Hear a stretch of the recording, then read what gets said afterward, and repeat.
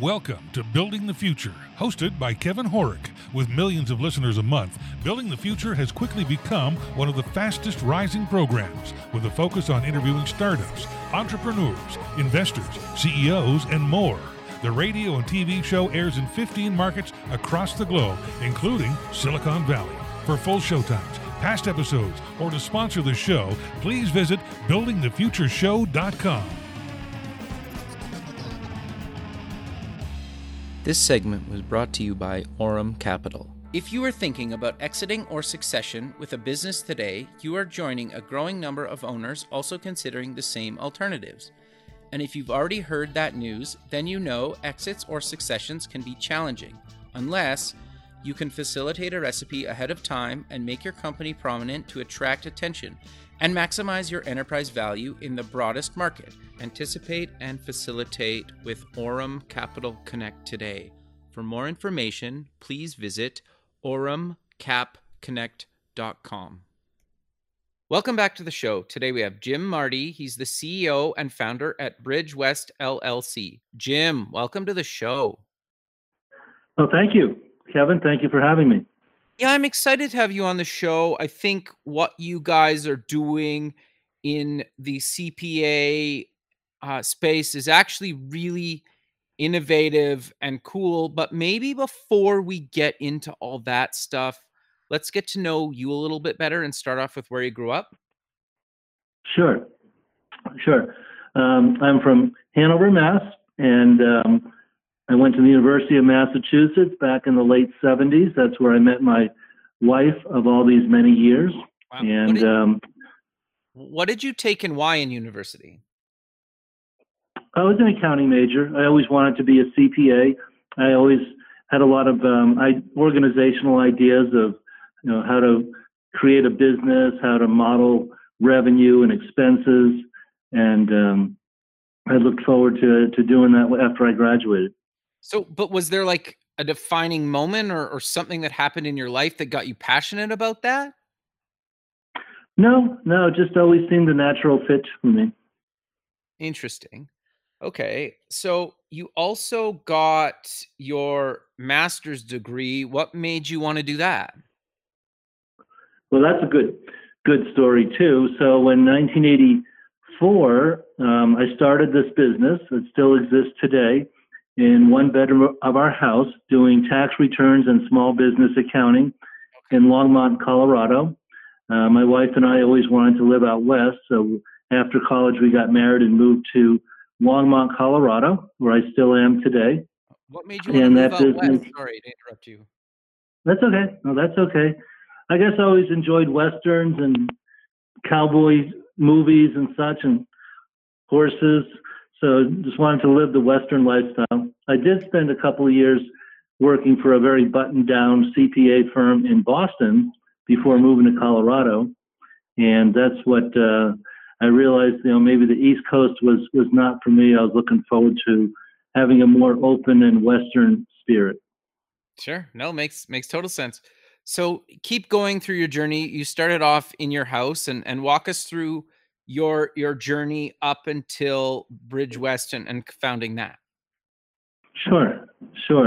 Yes, I very quickly had several clients, and at the suggestion of a very good CPA consultant who's still a friend of mine, Chris Fredrickson, I moved out of my house within 6 months, rented an office from a law firm in town because at Chris's suggestion and advice, he said they will send you business. And that's exactly what happened. I took an office inside of a law firm, and they continue to send me business. The business grew and prospered. I caught the whole 1980s Reagan years boom. And by the 1990s, I was up to about 10 people in my CPA firm. Oh, very cool. So how did Bridgewest come to be, and what exactly is it? Okay, well, that's another story. You have to back up a little bit and go back to 2002 when the citizens of Colorado voted in a constitutional amendment for medical marijuana to be legal. Okay. And we didn't really do anything with that. People could grow 6 plants at home, 12 if you were a couple, and but nobody opened retail or large cultivations until 2009, when the Obama administration said in a couple of memos from the Justice Department of the Obama administration that they would not interfere with state-compliant marijuana businesses. So the summer of 2009, I came back from my vacation, and my friends are all excited. Hey, Jim, you wouldn't believe all that's happened while you were gone. All these dispensaries are opening up, and they all need an accountant. Interesting. So I thought about it. I started visiting some of these shops and attending some of the cannabis organizational meetings that were happening in Denver. Some of them emerged as the National Cannabis Industry Association, the NCIA, where I met a lot of what I call the cannabis attorneys in Denver. But still, I wanted to do my own due diligence. So in November of 2009, I flew out to California, and I got to meet with some very prominent CPAs and attorneys in the cannabis industry in the Bay Area. And they told me two very important things. They were kind enough to share their knowledge with me. And they said, Jim, the IRS wants you to help these people. And two, we've had medical marijuana in California since 1996. Now, keep in mind, this is November of 2009, so it would have been 15 years. Right. And they said, we have never had a CPA sanction for signing cannabis tax returns. So I came back from that trip, and those gentlemen were Henry Wykowski and Hank Levy, who are both still good friends of mine. And they're both very well known from being in the Harborside tax court case, and which has been still under appeal all these years later. But anyway, I flew back from that trip November 2009, and I told the cannabis attorneys in Denver, I said, all right, I'll do it. I'll sign their tax returns. And then I very quickly had over 100 cannabis clients. Wow. So much so that by 2013, 2014, my cannabis business was larger than my traditional practice, where I still had well over 100 non-cannabis clients. So I split my practice. 2015, I merged out everything that was not cannabis to another firm in town who I still have a very good relationship with and consult with them from time to time on traditional clients. And then I put all the cannabis clients under Bridge West. And Bridge West, I believe, is the first state licensed CPA firm in the world devoted to the cannabis industry. And immediately started looking for an upstream merger, which I found. Actually, they found me, I should say. Beckerman, Grafstrom, and Mayer out of Minneapolis, Minnesota, found me through the Colorado Society of CPAs because they were looking for a cannabis accountant consultant because they had as a client one of the two medical marijuana license holders in Minnesota. So we started working together, and one thing led to another, and they made a very generous offer to buy into Bridge West. And now it has been, officially 2017, so 4 years we've been merged, and Bridge West has grown to now we have over 400 marijuana license holders nationwide. We have clients from Hawaii to Maine and Alaska to Florida. Very cool. So walk us through, because obviously I think in a lot of people's eyes, cannabis is still kind of like a taboo kind of thing, but there's a lot of people that are using it obviously for recreation, but there's a lot of people that are really using it or discovering it for medicine or certain treatments. And it's become a really legitimate business that state governments, hopefully the federal government, I'm Canadian, so in Canada, it's legal across the country in every province, and they're making a lot of money off tax dollars. And you kind of mentioned it a few minutes ago, but do you want to kind of cover the state and kind of where it's at and how you see it kind of evolve? Is the taboo kind of going away, or what's your thoughts on kind of the industry right now? Yeah, that's a very, very good points that you're making. We just came through a very divisive and hard-fought presidential campaign, also the Senate and the House, and cannabis was not an issue at all on either side. And now with the Biden administration, people think we might get some normalization at the federal level. Certainly, cannabis has come out as a big-time winner under COVID. The states that have legal, either adult use or medical or both, all saw record sales. And as far as dollars and tax collections go, Colorado was well over $2 billion. I think we did $2.2 billion in sales. My opinion is, nationally as a market, that cannabis is about the same as beer. And beer sales in the United States are about $110 billion a year. Wow. Legal cannabis right now is about 30 to 40 billion. You add the illicit market to that, and you're right at the same as beer. So I think over the next few years, you're going to see a legal cannabis market in industry at the $100 billion level.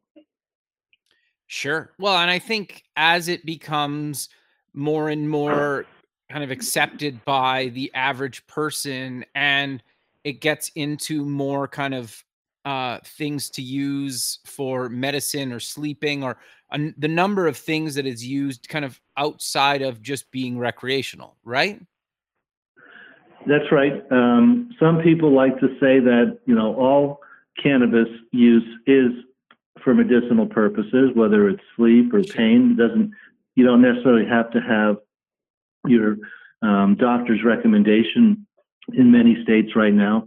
But another thing to mention about last fall's election is we had, and I might not get all my numbers exactly right, but I believe 5 states passed. Every cannabis initiative that was on the ballot last fall passed, including medical use in Mississippi, adult use in Arizona and Michigan, and one of the Dakotas, for the first time ever, passed adult use and medical in the same ballot initiative. Oh, interesting. So how does your services, how are they similar and different to traditional, kind of going to your traditional accountant? Is it the same? Is it different? Walk us through that. Sure. No, it's definitely an area of specialization. Many deductions are not allowed because the industry is still looked as illegal in the eyes of the federal government.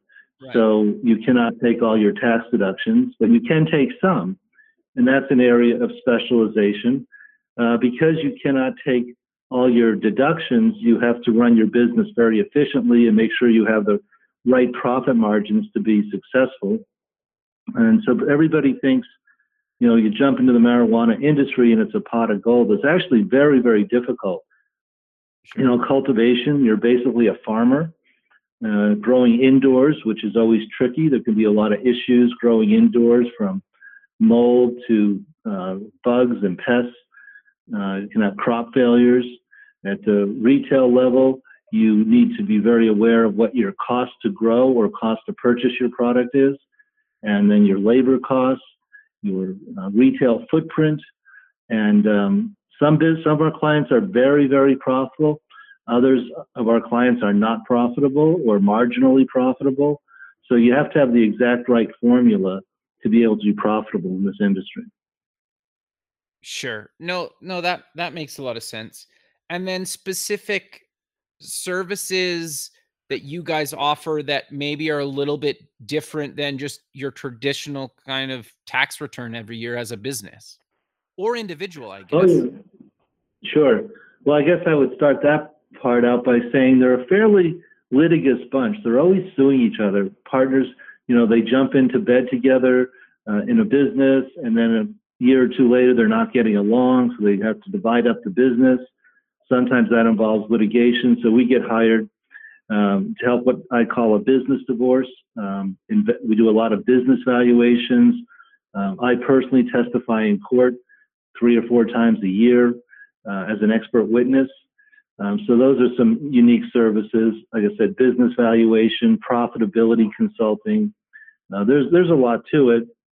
And I know I might be bragging a little bit, But I like to say nobody really knows what we know. We've been through 30 or 40 IRS audits.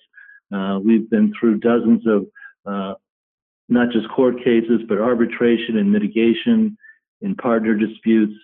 So there's a lot to this industry, and that's all we do. So we really do know it, and we're very much aware of new things that come down the pike. Right now, there's a lot of talk about a new IRS code section that came in 2018, 471C. Does that mean that a cannabis business can take all its deductions and not be subject to non-deductible expenses as they have been in the past? That's something we're looking into. It's kind of a wild card out there right now, but we are looking into that deeply with some of our clients. Interesting. Well, and you can correct me if I'm wrong here.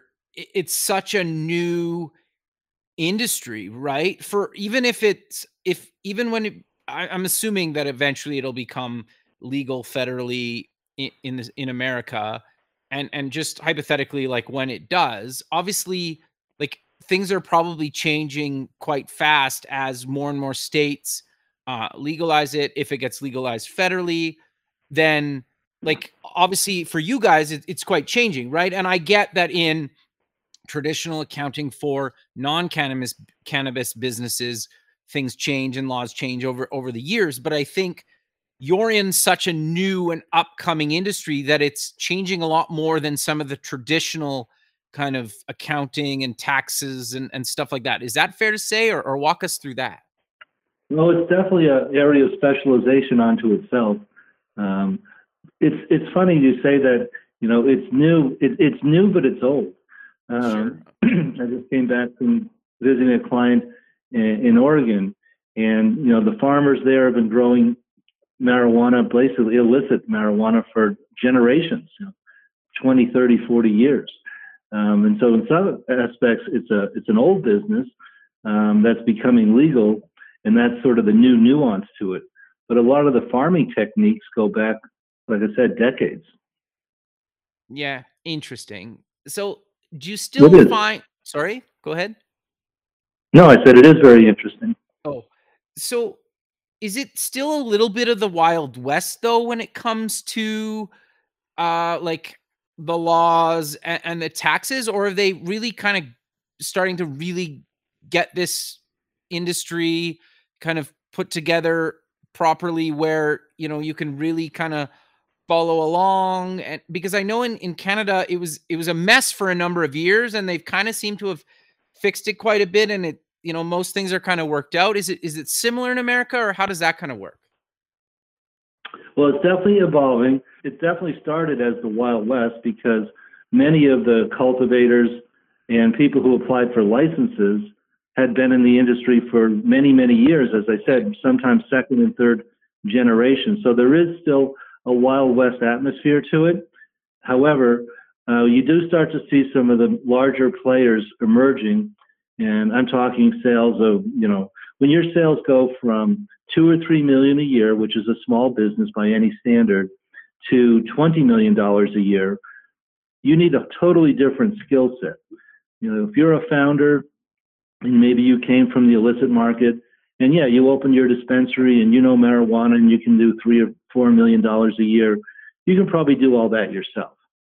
If you're going to do 20 million or more, you really need a team. You need to start hiring a controller and a CFO and an MBA, and you need policies and procedures and human resource expertise. You come at the $20 million level, you've become a real business, and that's the trend we see is moving from the Wild West, if you will, to the MBAs and the Harvard grads. Right. Well, and the other thing too, it seems like some big brands and big companies in the beverage space, for example, are looking at developing drinks, whether it's whatever variation of, like pop or soda and CBD oil or whatever, right? Like they're combining a bunch of these things because obviously those big companies are looking to grow their market share and their valuations as well, right? Because a lot of them report to shareholders. Exactly. No, those are very good points. InBev, and Molson Coors and some of the others have all quietly invested in some of the publicly traded cannabis companies on the Canadian Stock Exchange, which is one of my big concerns of the new administration in Washington. Legalization. Well, what does legalization mean? What do they mean by that? Does it mean they accept the current structure? You can't ship cannabis across state lines. That provision there of not being able to ship up across state lines, so every state is a silo, that really protects the small businesses that have grown up in the cannabis industry for the last 10 years. If you were simply to legalize marijuana, whatever that means, there's a darn good possibility that big pharma, big alcohol, and big tobacco would come in and crush the industry as we know it. And again, you look back to the 1960s and 70s, there was dozens of cigarette brands and beer brands, which now you're down to 2 or 3 or 4 major national brands like Budweiser and Marlboro. My concern is that if we have outright legalization, that's what's going to happen with the marijuana industry. On the other hand, if the federal government simply says, well, we're going to just let the states do what they want to do, that preserves a system that we've had since 2009. Interesting. Yeah, I never really thought of it like that, I guess, because my initial thought would be, well, if big corporations come in and get into an industry, sure, it kind of pushes out some of the small guys, but it also changes legislation a lot faster, right? And things seem to move faster. I know that's not always the case, but you're right. Like, it could actually wreck the entire thing. It could be very disruptive to the industry as we've known it for the last 10 years. Sure. Or I guess there could be a bunch of acquisitions as well if you're looking to start a company in the space. Yes, I think some of the larger players, again, that doing the 10, 20, $30 million a year in revenue are very attractive as acquisition targets. Interesting. So walk us through some of the other things that you see might be happening in the space in kind of 2021 and beyond. Do you have any predictions or thoughts? I know we talked about the federal legislation a bit. Can you elaborate on that or anything else you see happening or potentially happening? Well, the future is very hard to predict.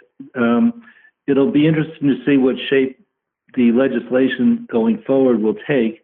We're definitely going to see legislation moving through Congress in 2021.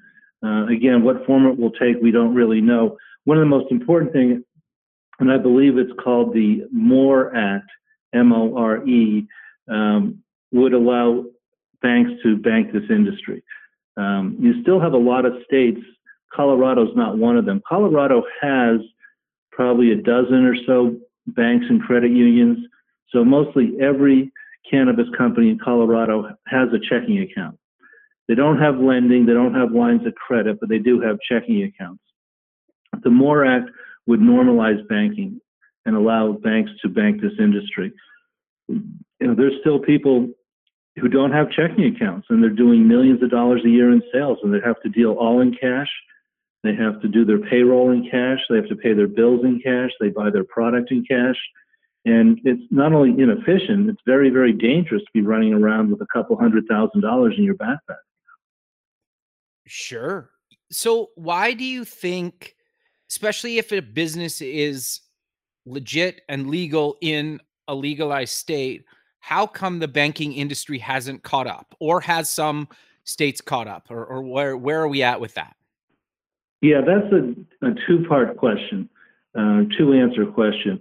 One is that some banks, Wells Fargo and Chase, do a lot of business with the federal government and therefore can't go near an illegal industry. However, your smaller state-chartered banks and credit unions, they can if they choose to. There's nothing to prevent them from doing it. The banking regulations actually spell out exactly how to bank a marijuana company. The issue is you have to be all the way in or not at all. And I don't mind mentioning a name because they're very well known, but you take Safe Harbor here in Colorado, who probably is offering checking accounts to half of the industry in Colorado. And as I said, we had $2 billion of sales last year. Well, they committed to this industry early on, way back in 2013, 2014, 2015. But if a bank is going to be in this industry, they have to develop their own internal compliance department to handle the marijuana industry, to handle that cash that's coming in, to visit the marijuana business, to make sure they're compliant with all the state regulations that they need to, both for the cannabis industry and for the bank to bank the cannabis industry. So it's not like the banks are, just being prudish or too conservative to take the industry. It's they have to make a very large financial commitment in order to do so. And that's why if you do have a checking account in the cannabis industry, you're probably paying on the order of $5,000 a month just to have a checking account. Wow. Okay. So yeah, I guess it's obviously more complicated. You need the right skill set and understanding of the industry and kind of banking to understand what you can and can't do. It's not just like set up a bank or set up a branch or hire a couple people. Like it's a lot more involved than just, allowing it in a bank or starting a bank. Fair? That's correct. The bank really has to make a commitment to the industry and to its own shareholders and internal compliance department in order to be able to bank the industry. Right. Okay. You're always going to have a lot of cash on the front end because MasterCard and Visa are not on board. Now, many dispensaries take debit cards, but not credit cards. But the point is the retail and wholesale marijuana businesses are always going to be dealing with a lot of cash. Customers are used to paying for their cannabis in cash. They don't maybe want to see a cannabis charge on their debit card statement. So there's a lot of internal controls and accounting work to deal with the cash on the front end. Sure. Well, I know specifically with MasterCard and Visa, they process payments in Canada. So they're at least open to doing it. They just don't do it in America currently. That's right. So it's interesting though. And you're right. I guess like certain people wouldn't want that on their statement. And it's interesting to me that you can have like a liquor store on your Visa receipt, but going to a cannabis store is offside for some people. And I'm not judging. It's interesting how just like the mindset is quite different for, obviously they're different, but it's interesting the mindset of like alcohol's fine, but like a cannabis store is not fine on a Visa receipt just because of the stigma around it still. Right, which I believe is changing and it's becoming more normalized. But yeah, and as I said, cannabis smokers are used to paying for their cannabis in cash before there was legal avenues. Right. So you host a podcast. What's the podcast called and what is it about? Oh, well, now we're warming up to one of my favorite subjects. It's called The Deadhead Cannabis Show. I was lucky enough to see my first Grateful Dead concert in 1979. That's awesome. Yeah, and saw my last one in May of 95, just before Jerry passed away. So I was lucky enough to see the Grateful Dead over 40 times. And I've certainly seen a lot of the various reincarnations, Dead and Company with John Mayer and all those. So, the Grateful Dead and cannabis, they kind of go together like peanut butter and jelly, right? Sure. Yep. And so, I'm glad to host the Deadhead Cannabis Show. And you can find all the episodes. We're approaching 100 episodes on our website.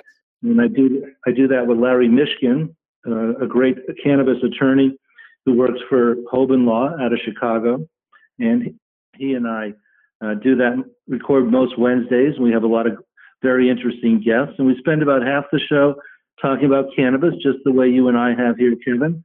And the other half of the show, we talk about various concerts we've been to. And our guests everybody has a Grateful Dead story if they've been to a concert or two. So we encourage our guests to share their Grateful Dead stories with us. We have a lot of fun with it. Very, very cool. So maybe walk us through some of your past topics or upcoming topics that you're covering on the show. Right. Well, certainly we talk about each state as it becomes legal either for medical or adult use, and we'll walk through the nuance of that. Whether it's a limited license state or an unlimited license state. For instance, Colorado and even Massachusetts are unlimited license states. So we talk about what does that mean?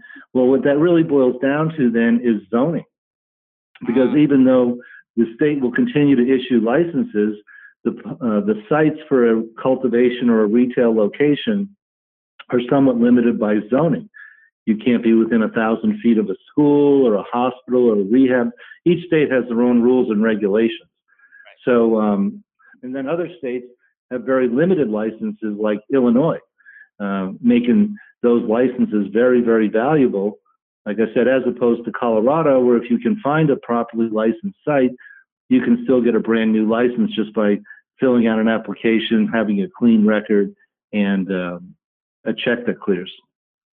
Okay, so it is still quite different across the country in the states that are legalizing or have legalized, just based on where they're kind of at in the process. Is that fair to say? Yeah, every state is very different.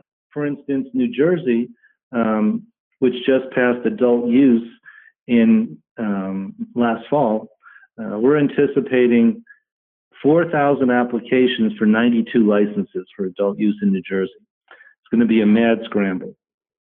So that is something we do at Bridge West, is we do help people complete their application, get them turned in, prepare a lot of the financial statement projections that are required, help line them up with armored car companies and other security companies and computer companies and camera companies for all their security. So yeah, there's a lot of pieces to having a cultivation business. But in the end, you're growing and selling cannabis. So at one level, it's a very simple model. On the other hand, there's a lot of very complicated rules and regulations. Makes sense. But why do you think some states are allowing more licenses and others are not allowing that many? Are they just kind of testing the waters, or where are we at with that? Yeah, that's a interesting point that I don't really have a good answer for you. Each state right now regulates cannabis, either adult use or medical, as it sees fit. And each state is very, very different. Take Louisiana, for example. They have a very good medical program, but no smokable flower, just vape pens, basically. Very similar in Minnesota as well. And then all the marijuana in Louisiana is grown at 2 universities. And the university partners with a cultivation company to grow cannabis on the campus in greenhouses. So that's just an example of how different each state is. Go over to California. Well, California is still, a majority of the marijuana sales in California are still illicit because the taxes are so high, basically 40%. So your $10 joint costs you $14, that it still leaves an opening for the illicit market over there. So you're making a great point, great question. The answer is yes. Every state is very different. Each state's legislature, governor, regulators have very different ideas on how they want to see the marijuana programs in their state. And some work better than others. Illinois has been very, very difficult. You have pretty good setup for cultivation, but the retail spots just have not been able to get open and licensed, again, leading to more illicit market sales in Illinois. Go over to Oklahoma, where, again, there's unlimited licenses there, and they were so quick. I mean, you could submit an application in Oklahoma, you had your license in 2 weeks. So today there's literally hundreds of cannabis cultivation and retail shops in Oklahoma, which has a very small population. So we expect to see overproduction at some point in Oklahoma as all these cultivators come online. Right. No, that makes sense. So I guess the best advice you'd give to somebody is if you're looking to start into the cannabis space in your state, really do your homework and see the pros and cons and how complicated or simple it can be throughout the whole process. Yes. Yeah, like I said, if you're looking at starting a cannabis business, I'll tell my clients, especially if they're on the younger side, under age 40, I'll say, why don't you get a job as a cultivator or working in a retail shop and learn the ropes firsthand as an employee, and before you invest your fortune or your parents' fortune in a fairly risky industry. You can fail in this business. It's not an automatic. So get experience, work in the industry, study the industry, start small maybe, and then build up your investment portfolio. Before you go plunking $1 million into a cannabis business. So that's my advice: is really learn the ropes from the inside out. Well, I think that's really good business advice for any industry, right? Like if you don't, sure, you can be successful, but you are going to make it a lot harder on yourself if you don't know the industry you're in or the business you're getting into, and you can lose a lot of money. Yes, 11 years ago, when this all started in most states, you could come from the illicit market, and maybe you don't have a lot of business skills other than you've got a lot of very savvy street skills. 10, 11 years ago, that could work for you. Today, where the barriers to entry are in the millions of dollars, again, as I said earlier in this interview, we're really moving to more from the entrepreneur phase to the business school phase, to the MBAs, and having a CFO and a CEO and a board of directors and running it like a real business and not just by the seat of your pants. Sure. No, I think that's actually really good advice, right? Because anything that can be used kind of recreational, I think sometimes people don't take it as serious as like, no, you're like a real business, which I think sometimes it's just like people talk about it. You're like, yeah, but it's like a business. Like I still like I've had, I've known friends or other people that have tried to get in the space and they don't really treat it like a business. And you're like, well, then you're probably not going to be successful. Like it's an interesting industry. And maybe that's just true of a lot of new industries, but I find in this space, based on, no data and my personal opinion from some of the people that I've known that have tried to get in it, some have been successful, some have failed. And the ones that have failed were the ones that didn't go in it with a business kind of mindset. Yes. Well, there's a lot of moving parts, why some people succeed and why some people fail. But I do agree with your point that you really have to have a business attitude and that you're not here just to have fun and smoke a lot of marijuana and expect to make a lot of money. Sure. No, I think that's really good advice. So anything else that you want to mention that you have found throughout all your years in the space that either you want to maybe demystify a little bit or recommend to people that they should try or do, or any thoughts around the space?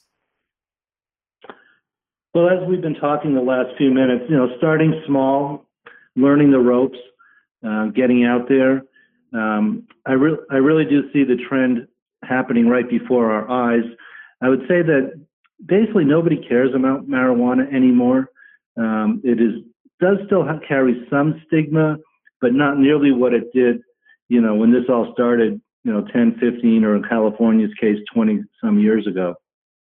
So sure. I see the stigma fading away, especially as more and more people provide their testimonials on how it maybe helped their son or daughter with epilepsy or other childhood diseases, and for pain relief for aging baby boomers like myself, helping people sleep, getting away from opioids.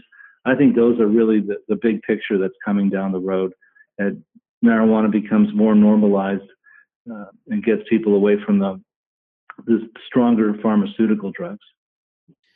No, I think that makes a lot of sense, but we're kind of coming to the end of the show. So how about we close with mentioning where people can get more information about yourself and Bridge West, and any other links you want to mention? That's great.